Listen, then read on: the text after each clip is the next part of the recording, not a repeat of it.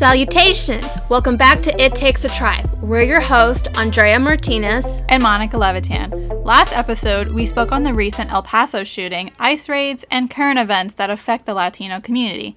This episode, we're moving towards an oftentimes overlooked group, Asian Americans.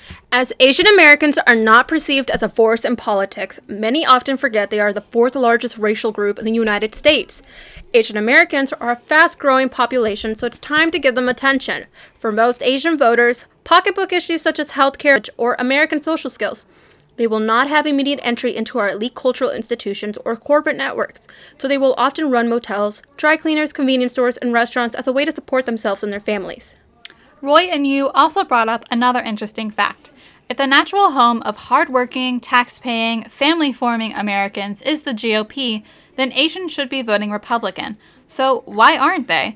During the 2018 midterm elections, Asian voter turnout increased sharply from 26.9% in 2014 to 40.2% in 2018. In fact, more naturalized Asian citizens voted during midterms than U.S.-born citizens. When it came to the House, 77% of Asian Americans voted Democratic, second to African Americans.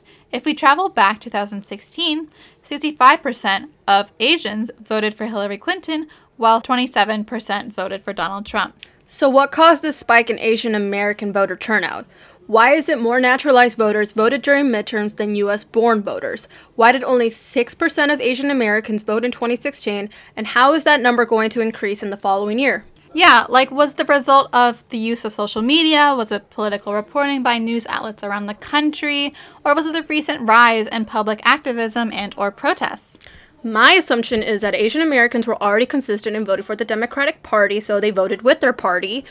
Along with Hillary on the ballot, more Asian American women registered to vote. The gender breakdown from the AALDEF survey, or the Asian American Legal Defense and Education Fund, for those of you who can't acronym, show that across party lines, Asian Americans who identified as female voted at higher rates than males, except for female Republicans. Meaning, females voted at a slightly higher rate than males in the 2016 election.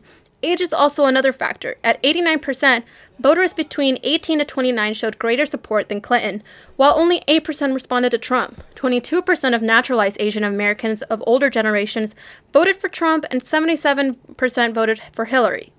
8% of the U.S.-born Asian Americans voted for Trump, while 88% voted for Hillary.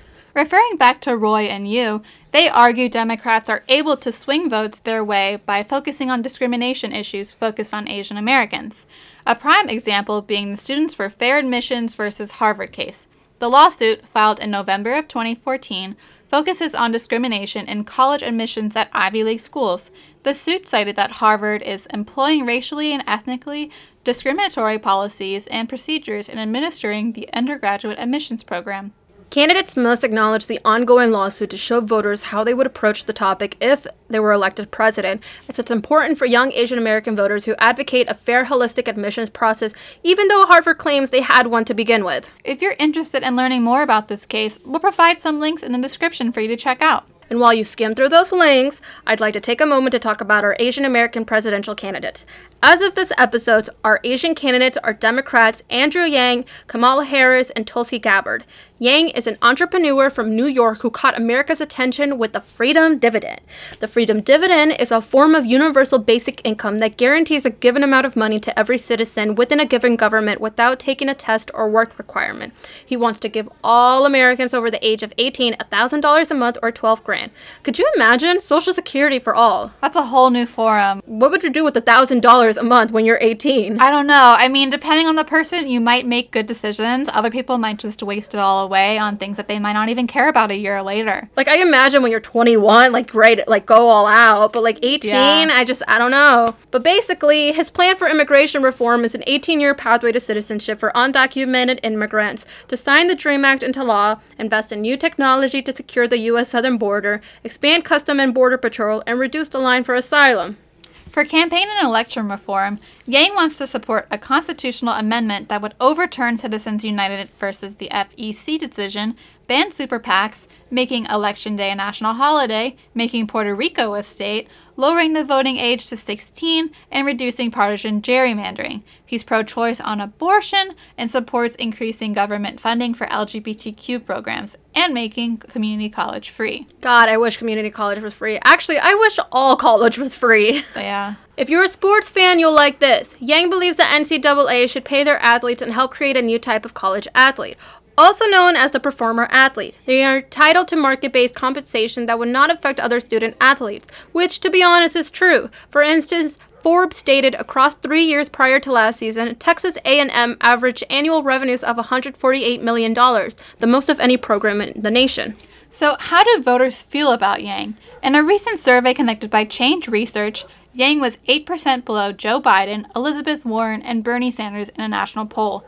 NBC writer Suji Nam reported a split in Asian American voters when it came to Yang. She cited an analysis of donor data by the AAPI data at the University of California, Riverside in April that found Yang only received $120,000 from Asian donors. I get it. You work hard, pay high taxes. I'd have my doubts too. So how is Yang going to change their mind? We're not really sure what his strategy is for the next debate, but so far, those who can believe he can make it, check out his campaign. We'll provide the link for you, and you can check out his detailed Freedom Dividend plan and other issues that could influence your vote. Speaking of influence, let's talk about Kamala Harris. She's currently a U.S. federal senator for the state of California and was the state attorney general from 2011 to 2017.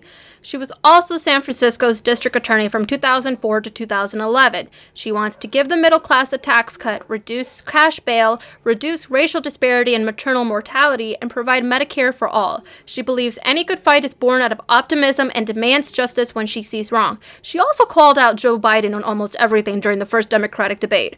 So how are Asian voters responding to her? Well, the answer is still being determined. Previous polls and interviews suggest that Indian Americans across the nation are still deciding if it chooses to ultimately support Harris in her campaign.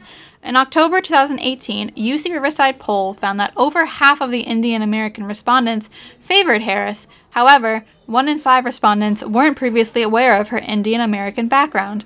I'm sure those of you listening may not have known of Harris's Indian background as well, because she herself hasn't really been outspoken about that aspect of her ethnicity.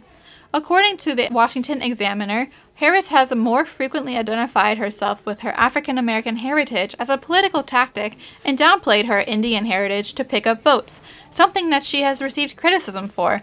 For instance, Harris has actively engaged with black voters while campaigning, repeatedly referring to herself as a black woman and bringing up her HBCU alumni status when speaking on education and racial discrimination. It's not unusual for Indian Americans to be undecided on who they wish to support, but a majority of voters in this demographic tend to lean Democratic. In fact, Iowa's Asian and Latino Coalition announced its endorsement for Harris' campaign in August, citing how she communicates and a strong message she sends out about the Democratic Party. They support her health care plan and believe it's one of her strongest points. The coalition chair, Prakash Kaparapu, told NBC, "All our members think she can win and compete on the debate stage against President Donald Trump. She definitely has a strong background in law and knows a lot about what to change in order to bring equality." Another interesting factor to consider is that many religious and older generation Indian Americans are more inclined to support Hawaii Congresswoman Tulsi Gabbard, a practicing Hindu and Samoan American.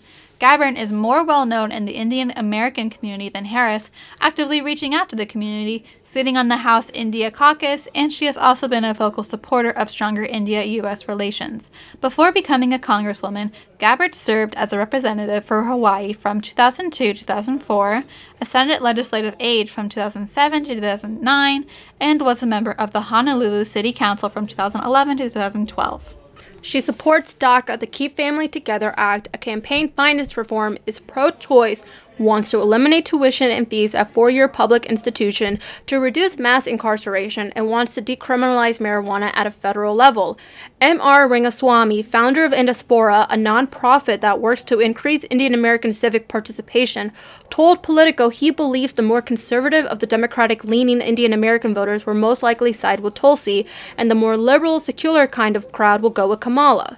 The next Democratic debate will be co-hosted by the New York Times and CNN and is scheduled for October 15th, with a possibility of a second debate the following night depending on how many candidates meet the qualifying requirements, which are having 130,000 unique donors, and register at least 2% support in 4 qualifying polls.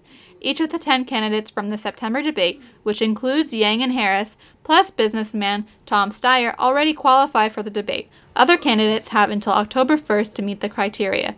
Gabbard is very close to making the cut. She just needs 2 more qualifying polls. So for my young Asian American voters, regardless of how you understand politics, make sure to stay informed and know what's happening, as for the first time in American history, we have 3 Asian Americans running for president.